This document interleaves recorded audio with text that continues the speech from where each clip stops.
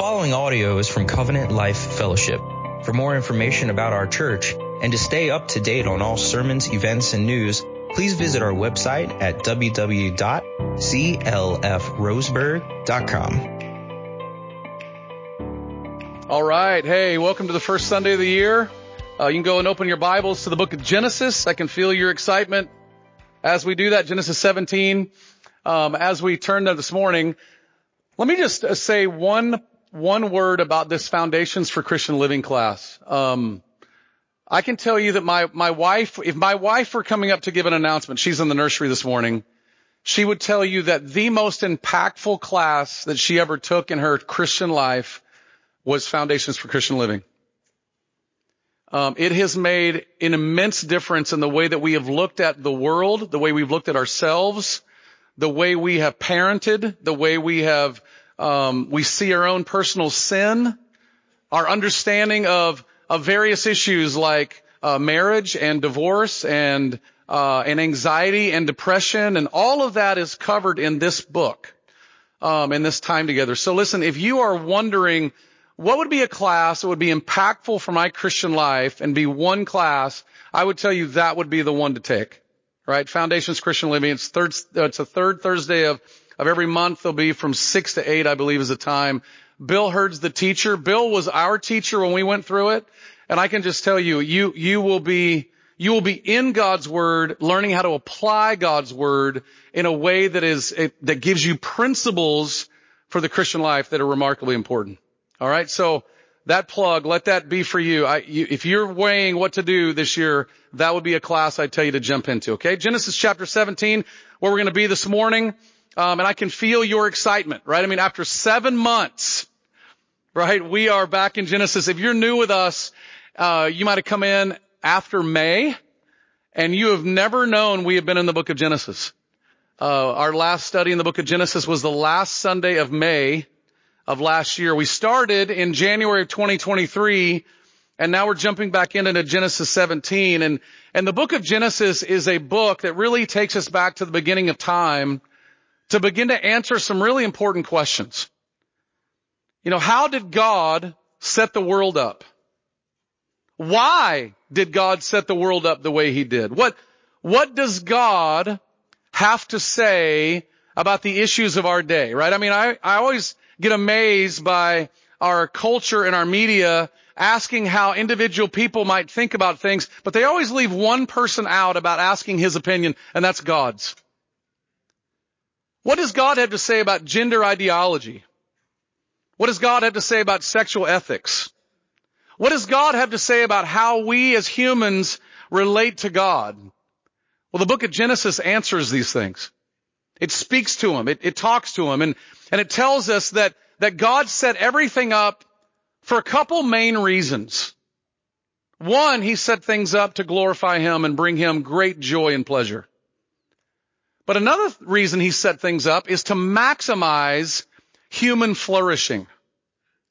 God made things in such a way to maximize our joy and pleasure while living on planet Earth. But as we saw in the opening chapters of Genesis, rather than living and thriving in our humanity, we rebelled against God and decided that our way was better than God's. When Adam and Eve ate of the forbidden fruit, sin entered the world, and with it came death, hard and burdensome, wearying labor, relational, family, and international conflicts, and evil and great immorality everywhere.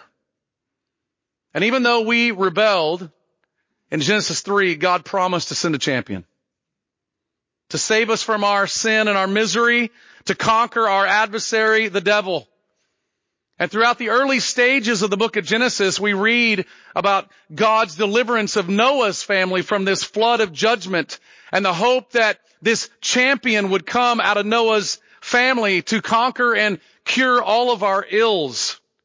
But soon after coming out of the ark, Noah and his family failed. They sinned against God. Even though God in his mercy and grace kept pursuing humanity, and we tried to build a tower to heaven to be like God, in our rebellion against God, God decided, hey, We're not going to have that. And God thwarted that plan of our superiority and our pride by confusing languages and sending people all over the earth. And as they went to all over the earth, guess what they took with them? Their sin. Humanity's rebellion against God went throughout the whole world. And the search for this champion and how God and how humanity can be made right with God continued. In Genesis 12, we were brought to a man named Abram. Out of nowhere, even though Abram was the son of an idol worshiper, God promised to bless him beyond measure. Abram did nothing to deserve this, but God's mercy and grace were dispensed on him. In Genesis 12, God begins to narrow the focus of where this champion is going to come from to a particular people, a nation, a people for his own possession. We need this champion. You know we need this champion. Because ever since Genesis 3, all has been lost. We have lost our way as humans. We have conflicts in our hearts and in our homes and in our world. We've lost our way as men and women. I mean, the idea that we're confused about our genders, we're floundering in the purpose of our work, and our identity as image bearers has been tainted by our sin. We have no idea how to return to the days of the Garden of Eden where human flourishing were at its highest. And really the biggest question that the book of Genesis is answering, it's really loudly proclaiming, is this question: how does God make humanity right with him once again and restore humanity to a place where we can glorify him and we can thrive in our humanity again? That's really what the book of Genesis is answering. And thus far in our study of Genesis, we've seen two main things in Genesis. You know what we've seen? We've seen that we as humans keep blowing it. And we see that God, the God of heaven, keeps pursuing us.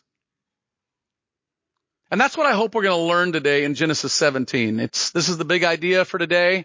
And then we're going to read the text. God's relationship with his people comes through his mercy and grace. And our response to him is wholehearted devotion and obedience. God's relationship with his people comes through his mercy and grace. Our response to him is wholehearted devotion and obedience. Now, you know this in your own lives.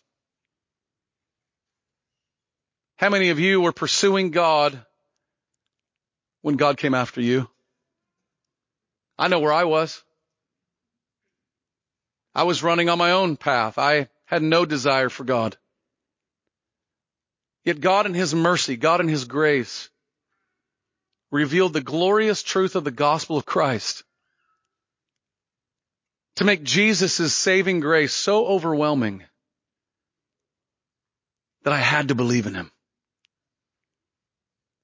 That's what we're going to see this morning. God pursuing people through a covenant of grace. Let me forewarn you, we're going to jump into a text about a funny little phrase called circumcision. It's a word. And you go, wow, dude, you picked the first Sunday to get back into Genesis and you picked circumcision, right? Just tells you how bold I am, right? Or how stupid I am, right? But as you know here, one of the things that we love about preaching here is we believe in the expositional preaching of God's word. And here's what the preaching of God's word this way does. You can't ignore things that are in the Bible. But the other thing it does to us, it reveals to us that every page of Scripture is given to us by God and profitable for teaching, for reproof, for correction, for training in righteousness, so that we can be adequate and equipped for every good work. And that means Genesis 17, a story about circumcision, is going to reveal something to us. Now, it's going to require something of us. We've got to be mature, right? So you can't be a junior high boy giggling and laughing all the time, right?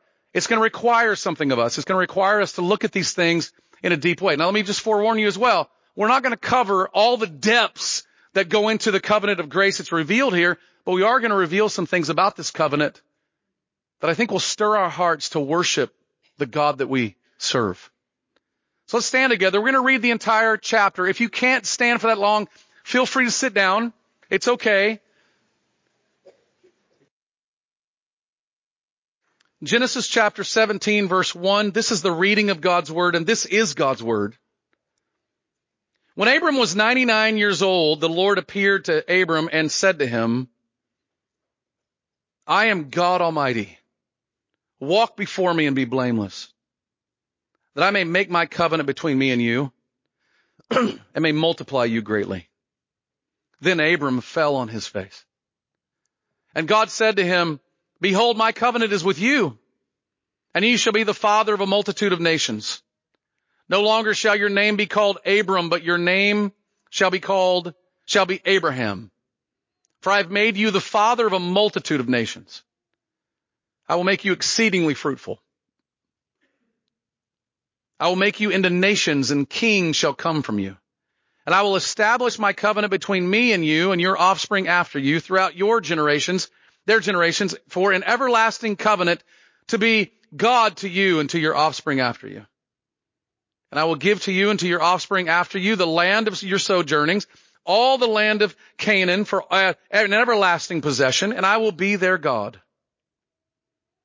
And God said to Abram, As for you, you shall keep my covenant, and you and your offspring after you throughout your generations. This is my covenant which you shall keep.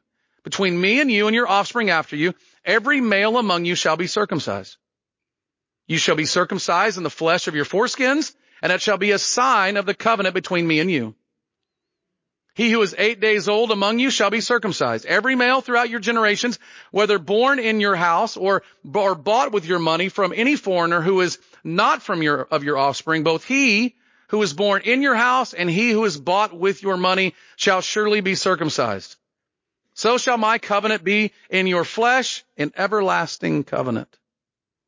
Any uncircumcised male who is not circumcised in the flesh of his foreskin shall be cut off from his people. He has broken my covenant.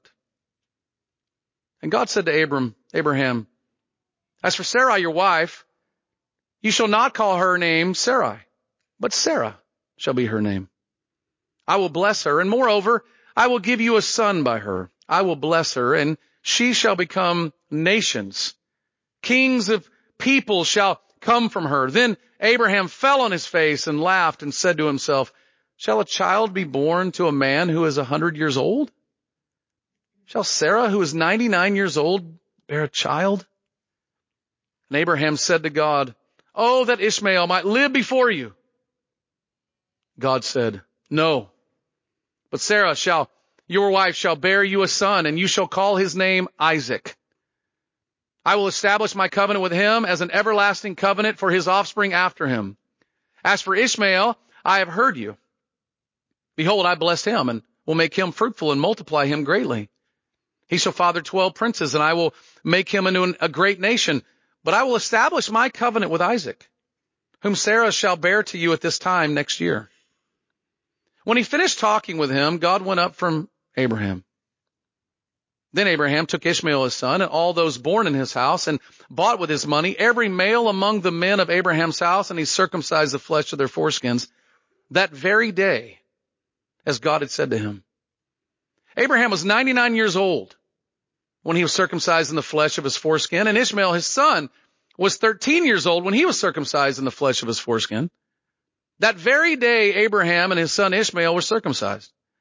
And all the men of his house were born in the house, and those bought with money from a foreigner were circumcised with him. This is the reading of God's word. May he bless the preaching of his word. Amen. You can sit down. Thank you. Now listen, if you're new with us, or you had a friend come with you, or you brought your friend, don't panic, all right? I mean, have you ever brought a friend to church and then things get weird? Right? I mean, okay, things are not going to get weird, so don't worry about that. Rachel, put the big idea back up real quick. Here's what we want to learn today, okay? God's relationship with his people comes through mercy and grace. And our response to him is wholehearted devotion and obedience. So let's look at our first point in the outline, which is the covenant. You're going to see this in verses 1 through 8 and verses 15 through 21. In verses 1 and 2, you'll notice God Almighty, El Shaddai, came to Abram to make a covenant with him. Now, as we've noted briefly in our study of Genesis, a covenant is an unchangeable agreement between God and humans that lays out the rules or the guidelines of our relationship with God. It's an unchangeable agreement between God and humans that lays out the rules or guidelines of our relationship with Him. It is God-given, it is God-directed, and it is something that only God can fully, perfectly accomplish. The book of Genesis, we've already seen a covenant given to us before, and we're also seeing in Genesis 12, 15, and 17 a progressive nature of the Abrahamic covenant that's been given to us. We've already noted in Genesis chapter 12 where God promised to make Abram a great nation, make his name great, and from him all the families of the earth would be blessed. But God returned to Abram a few years later in Genesis 15 and gave him more details of this covenant. Knowing that God had promised him a family, childless Abram was perplexed. How would God bring about the promise of a family and nations coming from him without a son? And in Genesis 15, God promised to provide for him his very own son as an heir, not a servant that he had in his house, but his very own physical son. And then God said that his family would outnumber the stars. And then after years of waiting for this promise to be fulfilled, Abram and his wife, Sarai, begin to impatiently wonder, we have no son. We're not getting any younger. How is this going to happen? And in Genesis 16, Sarai plots out an incredible, weird, odd plan. Why don't you take my servant Hagar and have a baby with her? Of which Abram says, okay. And Genesis 16 finishes with this verse. Abram was 86 years old when Hagar bore Ishmael to Abram. So from the end of Genesis 16 to the beginning of Genesis 17, there's a 13-year gap. So just think about that for a moment and wonder, how impatient would you get with God? We can't last 13 seconds, much less 13 years. So 13 years later, El Shaddai, the God of the universe, comes to restate his covenant to Abram once again and give him some more specifics about this covenant. Notice what they are in the text. He said to Abram, you'll be the father of a multitude of nations, and kings shall come from you. That his generations and the family heritage after him will benefit from this everlasting covenant. The land of Canaan, the promised land, would be theirs. Each time God visited Abram in chapters 12, 15, and 17, he gives him a progression of things to happen. Now, this is a lot like our own lives. Right? You may look at your own life and think, man, the things I know now, for me as a 53-year-old man, I know much more now than I knew as a 35-year-old man. That's what you're seeing played out in progressive revelation, that God is progressively giving his covenant to Abram. It's the same covenant, just giving it to him over time.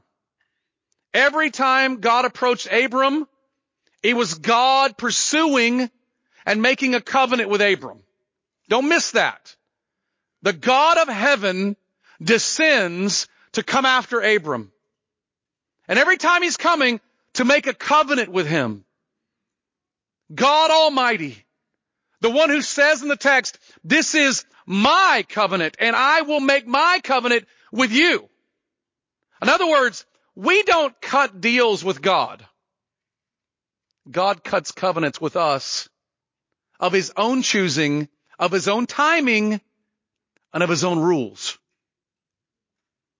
Now, God does this because he is merciful and gracious, not because we're worthy of him pursuing us.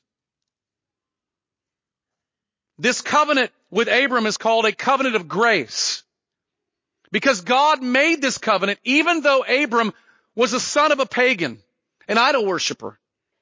And even though Abram had failed God many times, this is God's covenant done by God's power because of God's grace. And you can see several evidences of this in the text, but let me just point to you of two of them. Notice first the name changes from Abram to Abraham, Sarai to Sarah. Both names mean something. Abram means exalted father, but Abraham means father of a multitude, which fits more in line with how God identifies Abraham. Sarai means my princess in a very narrow, personal way, but Sarah means princess of the whole.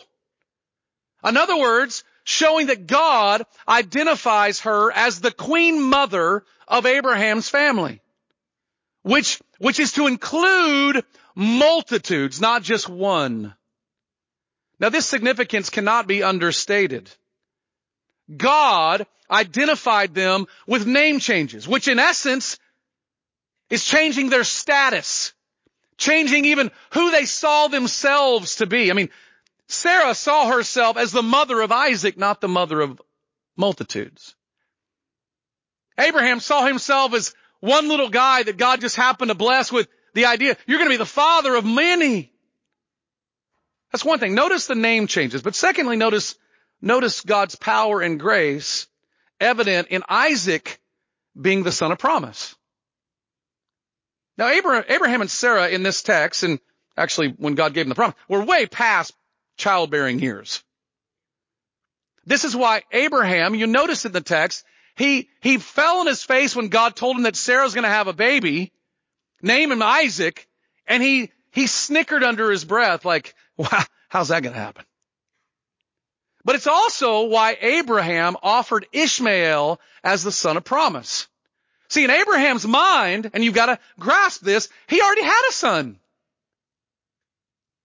And Ishmael is good enough to move forward with to have this promise fulfilled. But that's not what God had in mind. Now here's why. And you need to listen to this very carefully. Ishmael was conceived by Sarai's ingenuity and her wisdom.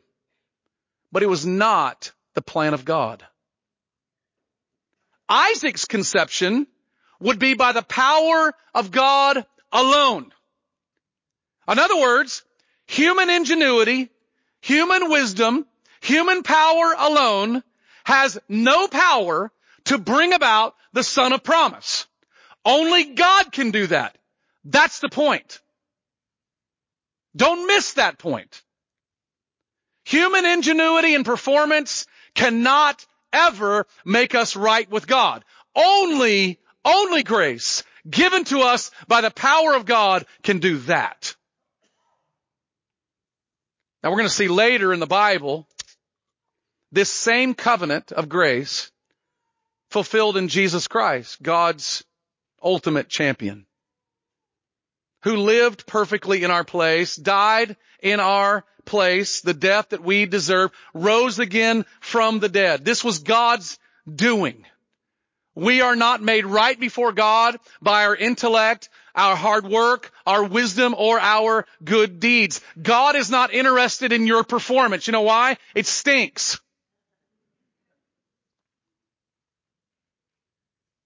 God's grace alone is what makes us right with Him. And when we believe in God's grace alone, found in Jesus alone, guess what God does? He literally changes us. He changes our entire identity, much like He changed the names of Abram and Sarai. Paul wrote about this in 2 Corinthians 5 when he said, therefore, if anyone is in Christ, he is a new creation. The old has passed away, and behold, the new has come. God's grace alone makes us right with God. God's grace alone changes our identity. It changes our status. We're no longer enemies of God, but children of God, beloved children of God, with grace and mercy bestowed to us. Grace is God's way of making us new and returning to the Garden of Eden. The covenant with Abram reveals this to us. And we're going to need that grace as we look at the sign of the covenant. Now, before we get there, I want to ask you a question when you think about this glorious grace.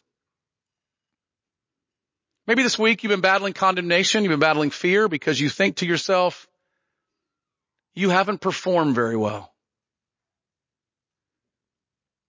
And the wonder of the covenant of grace is that your God, before you were ever born, already knew that. And he sent a Savior because he knew you were going to blow it. And so this morning, rather than looking at grace as something far out there, look at grace as something that has come to you now.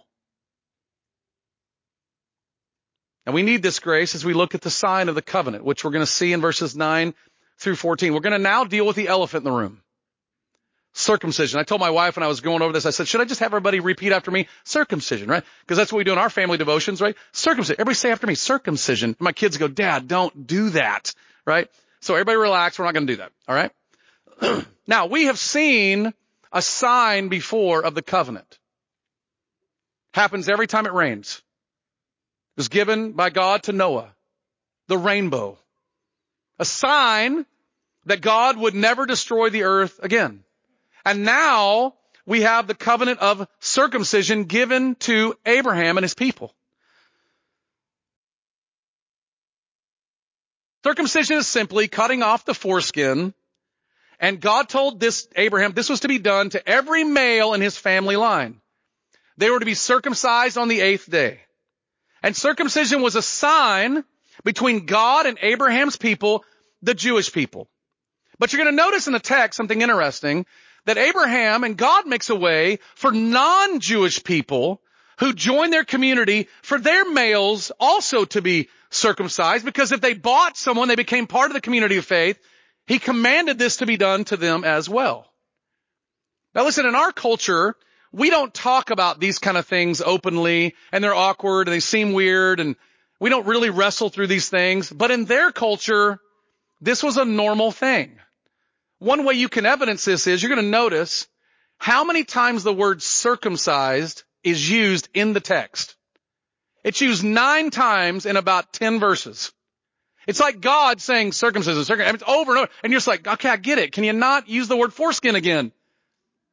But he just keeps bringing it home. Why? It was something that was widely practiced in this day and age, in this culture. There were nations around that actually practiced circumcision, but others did not.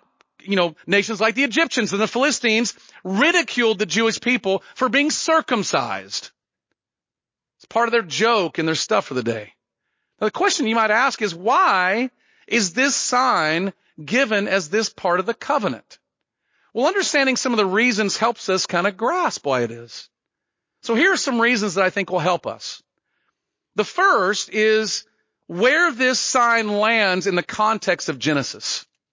We can't ignore this.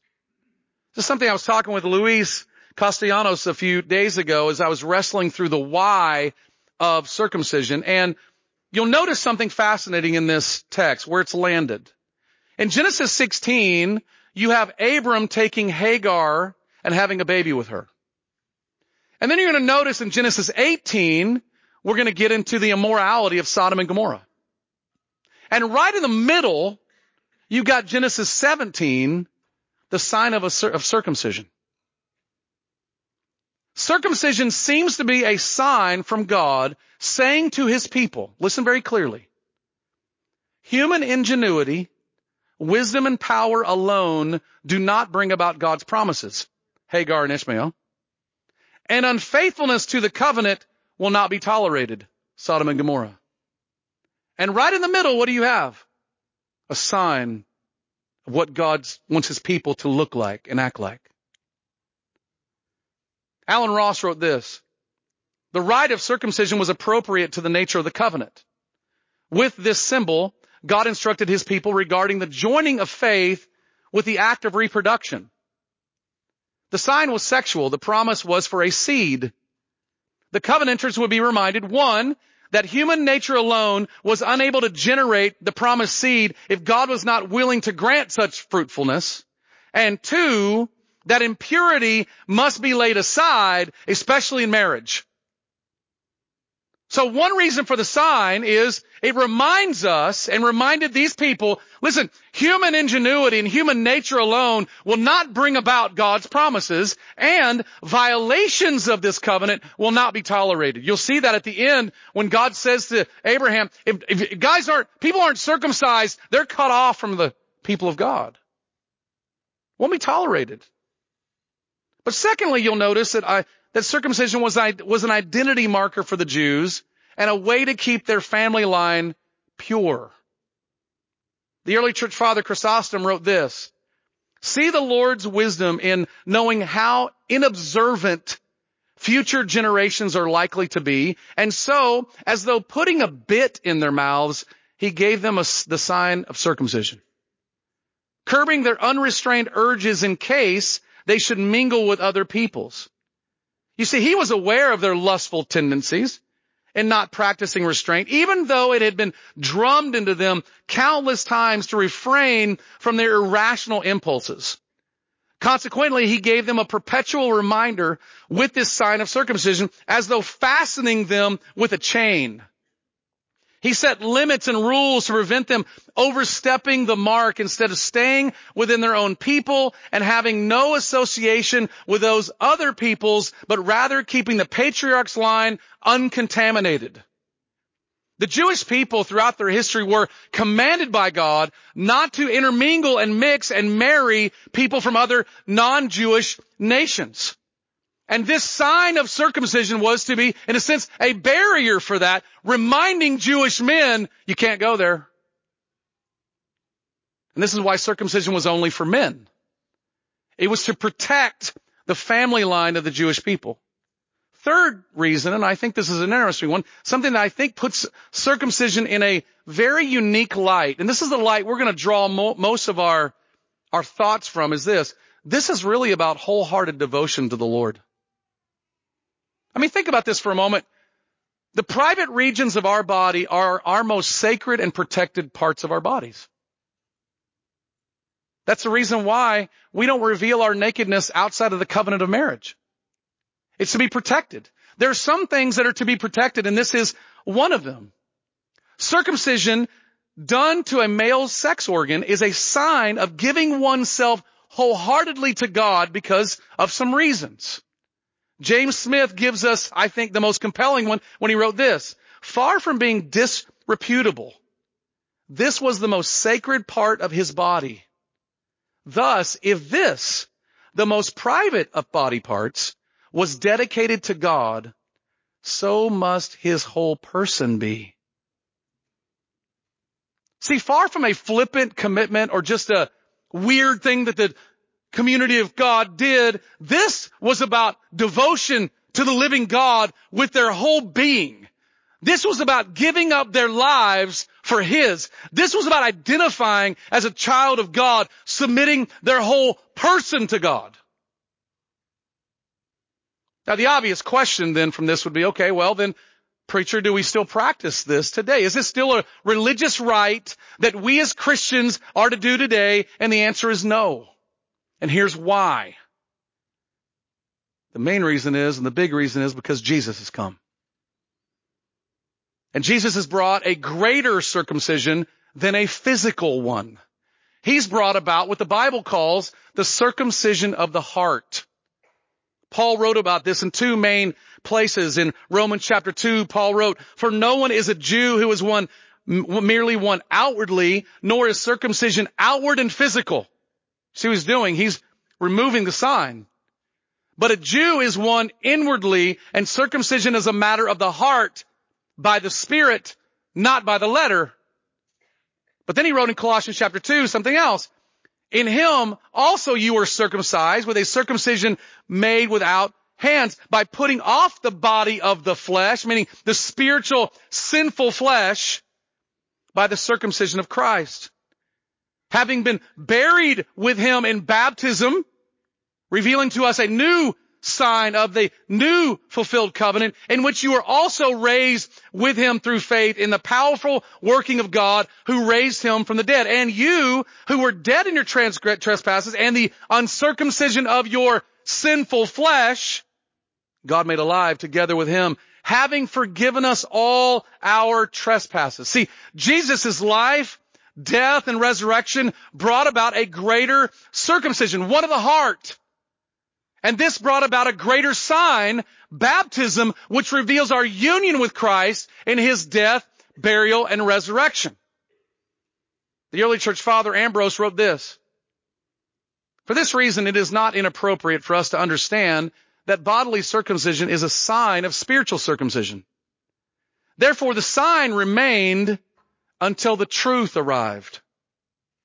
The Lord Jesus arrived, who said, "I am the way, the truth, and the life," because he circumcises the whole person in truth, not a minor bodily member in sign. He abolished the sign.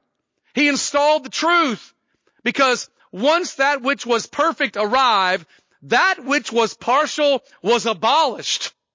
Thus, the circumcision of a part ceased when the circumcision of the whole shone forth. For it is no longer man in part, but whole man who is saved in body, saved in soul. Are you hearing wholehearted devotion? For it is written, "If any man would come after me, let him deny himself and take up his cross and follow me." This is the perfect circumcision, because through the sacrifice of the body, the soul is redeemed, of which the Lord Jesus himself said, "Whoever loses his life for my sake, he will save it." So you see, this is about wholehearted devotion. Whoever loses their life for my sake will save it. Those who belong to Jesus give up their lives for his. We are identifying as his followers. Therefore, there's no need for physical circumcision any longer for spiritual reasons, because Christ has come and cut away the flesh of our hearts and made us his own.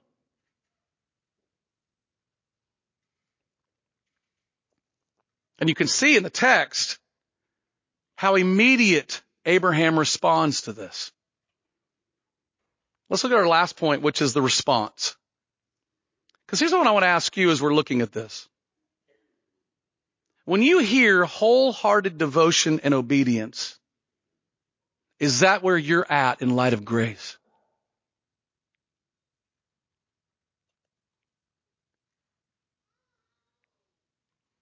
You're going to see the response of the covenant in verses 22 through 27. Notice that after God left Abraham, he immediately obeyed. Notice the text gives us 2 times it says it. That very day. What's interesting about Abraham, if you do a study of his life, is you'll find that every time God showed up and spoke something to him, he worshiped, he obeyed, he believed. In Genesis 12, the Lord called him to leave his homeland and travel to a land the Lord would show him. He went immediately. In that chapter, God showed him the land, and when he got to the land, he worshiped. In Genesis 15, the Lord told him he would have an heir. The Bible says, and Abram believed God, and it was counted to him as righteousness. And now in Genesis 17, we see the same thing. Even at the beginning of the chapter, when God first showed up, he fell on his face and he worshiped. Every moment that God spoke, Abraham worshiped and obeyed. This is why Abraham is the father of our faith. He's the first guy you notice in the Bible. God speaks, he acts. God speaks, he believes. God speaks, he worships. You know why? Because this is what the covenant of grace does to you. The covenant of grace is God out of nowhere calling the son of an idol worshiper to follow him and make him a father of nations. The covenant of grace says, childless Abraham, old man Abraham, you and your wife are going to have a baby. And that baby is going to be the son of promise. And I'm going to show you great and glorious things. And all Abraham can do is say, who am I? This is all an act of God's grace. But friends, what God's grace to you does to you is it changes you. It transforms you. It empowers you to worship and obey the living God, because you cannot believe that you, a sinner, the most filthy one in the room, that the God of the universe would send his son to die for you. This blows your mind that he would make a covenant with you. And we know why Abraham's obedience is important. The book of James tells us this. Was not Abraham, our father, justified by works? Whoa. He's justified by faith, man. This is God's word. Was not our father Abraham justified by works when he offered up his son Isaac on the altar? Which we're going to study later. You see that faith was active along with his works, and faith was completed by his works. And the scripture was fulfilled that says Abraham believed God and it was counted to him as righteousness. And he was called a friend of God. You see that a person is justified by works and not by faith alone. What is James talking about here? What he's saying is that Abraham's faith in God's promises made him right with God. God's grace alone made him right with God. But Abraham's obedience revealed the hidden nature of faith. It made faith visible and real, and that his obedience revealed that he had faith in God's promises and that God's grace was alive in him. There's an old adage that you should never forget. Faith alone justifies, but the faith that justifies is never alone. This is kind of like going to Costco, right? I mean, you guys go to Costco, right? Don't you? Some of you do, right? Probably going there after church. You got to buy yourself an $80 hot dog, So you go to Costco, you got your basket of groceries all ready to go. You wheel yourself into Costco, into the cashier's line. And as they're doing the whole checkout thing, they suddenly look at you and say, hey, everything's been paid for. Somebody else took care of it. That's grace. Especially with a family my size, right? That's grace. Okay. Then they give you the receipt. You take the receipt. By faith, you take the receipt. It's been paid for. And you know what you got to do at Costco, right? You got to go to the exit door. And before you get out the door, you got to show obedience. Here's the receipt. And the dude goes and takes that little green marker and just goes, he doesn't look at anything. He just like, okay, great. And you're out the door, right? That's how this is like. Grace is someone else paying. Faith is you believing it enough to take the receipt and start walking to the door. Obedience takes the receipt and says, see, paid for. Nobody can know your groceries are paid for unless you show the receipt at the door. Nobody knows that you believe unless you obey. Obedience is showing the receipt that the bill has been paid.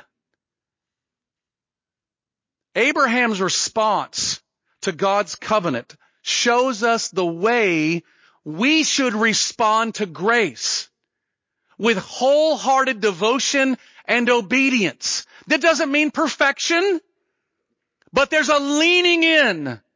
There's a desire to change, putting off of sin, wanting to be different, wanting to maintain a pure and holy life before a pure and holy God, because grace is so amazing. See, the covenant God made with Abraham was God's and God's alone. It was an act of God's mercy and grace. God pursues sinful, wayward, wandering people. Why? That's what God does.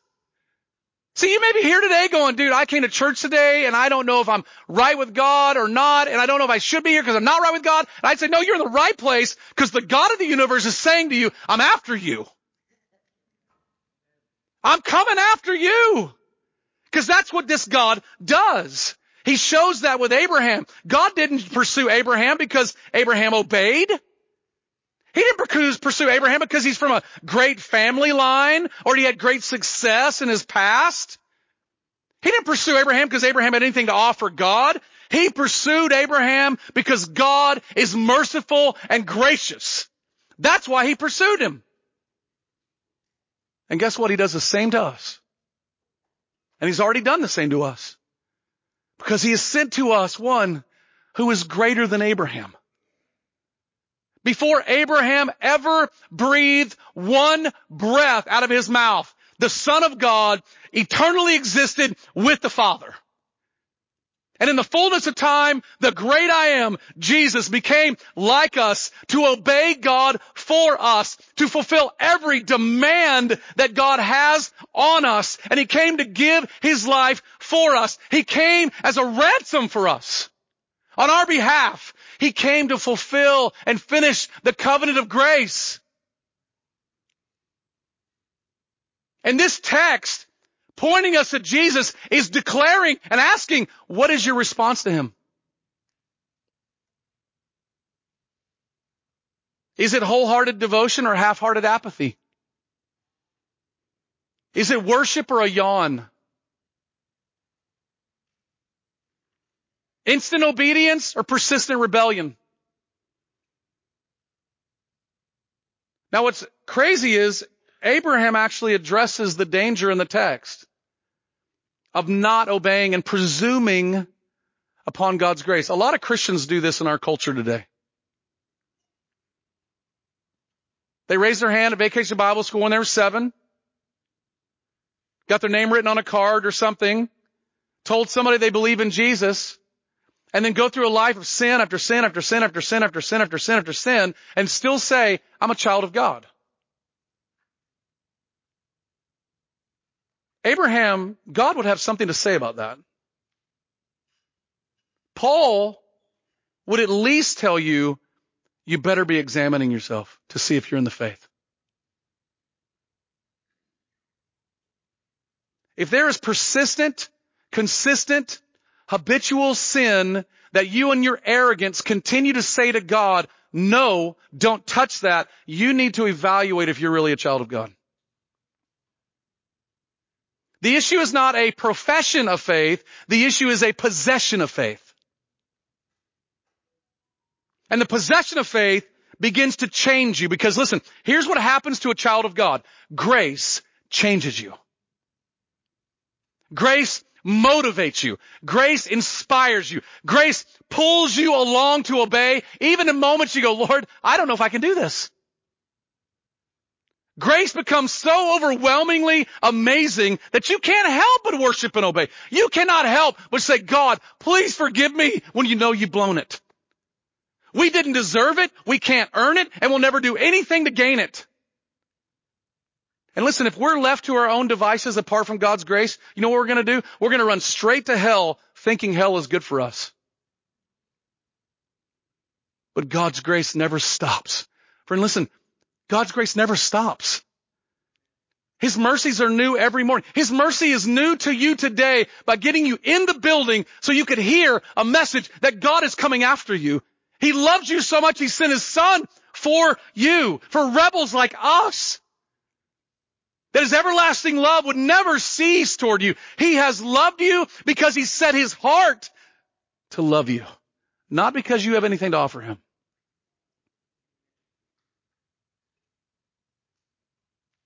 You see why? If you're not wholeheartedly devoted, that just means you're leaning in and there's not some obedience coming out of you and there's persistent sin. You need to repent. And what that means is just run to your Heavenly Father and return to him. So listen, God, I want to do it your way. I believe in Christ. I want to change. Now listen, you should have seen through this the big idea. God's relationship with his people comes through his mercy and grace. Our response to him is wholehearted devotion and obedience. Now this is a fantastic lead-in to the Lord's Supper. It's a fantastic lead-in that we're going to take together. Because this moment, don't let this moment pass you by. The worship team's going to come up. Don't freak out. People are moving. It's one of the ordinances that just gives us time to pause and reflect of God's grace toward us and our response to Him. See, we take the cup and the bread, looking back on what Jesus has done for us. We take the cup and the bread, looking ahead to what He's going to do and coming for us. We take the cup and the bread, thanking Him for His present work in us. And we take the cup and the bread as a moment of evaluation. Don't just take these elements and just toss them into your mouth. No, take the elements as they're getting ready. Examine yourself. If you are not in the faith, two things. One, come in the faith. Man, believe in Christ. Turn to Him. Or if you're not going to, it's okay to let the elements pass you by and just not take them. If you are a child of God, take the elements and let the Lord reveal to you where in your heart are you not responding with worship and obedience to the covenant of grace. It's a moment just to take these things in together. Listen, let this moment be, we're amazed at God's grace toward us. This is not a ritual. This is a moment where we pause, reflect, evaluate. So let's pray, and I'm going to have the guys serve us our elements.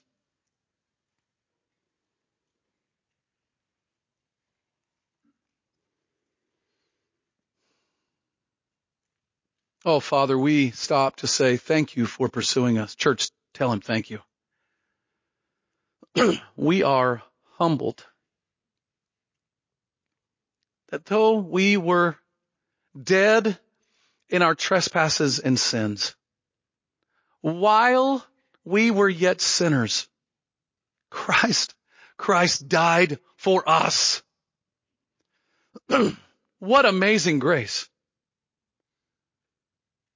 And you, the God of heaven,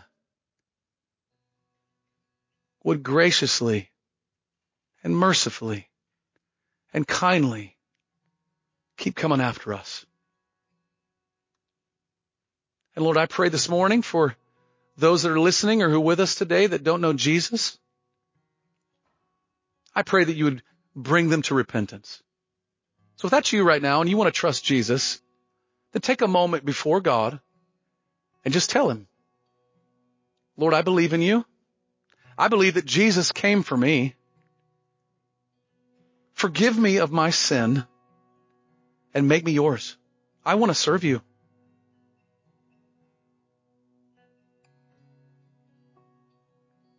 Father, do your work in our friends who've come, who are listening. A work that only you can do. I pray for the Christian, the so-called Christian, who has lived in a variety of willful sins, and they continue to do them knowing that they're sinful against you. And Lord, today, you want it to stop in their lives. And I pray right now that you would help them, give them the grace to repent and change and turn to you for empowering grace to change. And if that's you this morning, then right now, name your sin before your God. It could be ongoing, uncontrolled anger. It could be unbridled immorality. It could be that you're living in a relationship that you know does not honor God. And this morning, your God's grace is greater and more loving than that thing you're pursuing. And you know this morning, you just need to turn to your God. Just do it this morning. He is faithful and He is just to forgive you as you turn your heart and your life to Him. And then, Father, we as your people turn and we just say, Lord, open us up and reveal to us the areas where there is the wholehearted devotion is lacking and the obedience is frail. Forgive us for making excuses and presuming upon your grace. Forgive us, Lord, for stalling our obedience under the name of procrastination. Forgive us for misappropriating and misunderstanding the covenant of grace. If that's you this morning, you have a Father in heaven who has sent his Son for you. And he's calling you to himself to confess your sin and believe him for empowerment. He will help you. And Father, as we take these elements this morning, we take them in faith. We take them with joy, with soberness, knowing that we are identifying with you as we take them into our body, that we are yours, you are ours. And we're taking them to say, Lord, we want to obey. We want to worship. We want to be devoted to you. We pray this in Jesus' name. Amen. Amen. This sermon has been proudly given in response to cherishing the gospel of Jesus Christ. Be sure to check out our YouTube channel and subscribe to watch all our sermons online. For more information about Covenant Life Fellowship, visit us on the web at www.clfroseburg.com.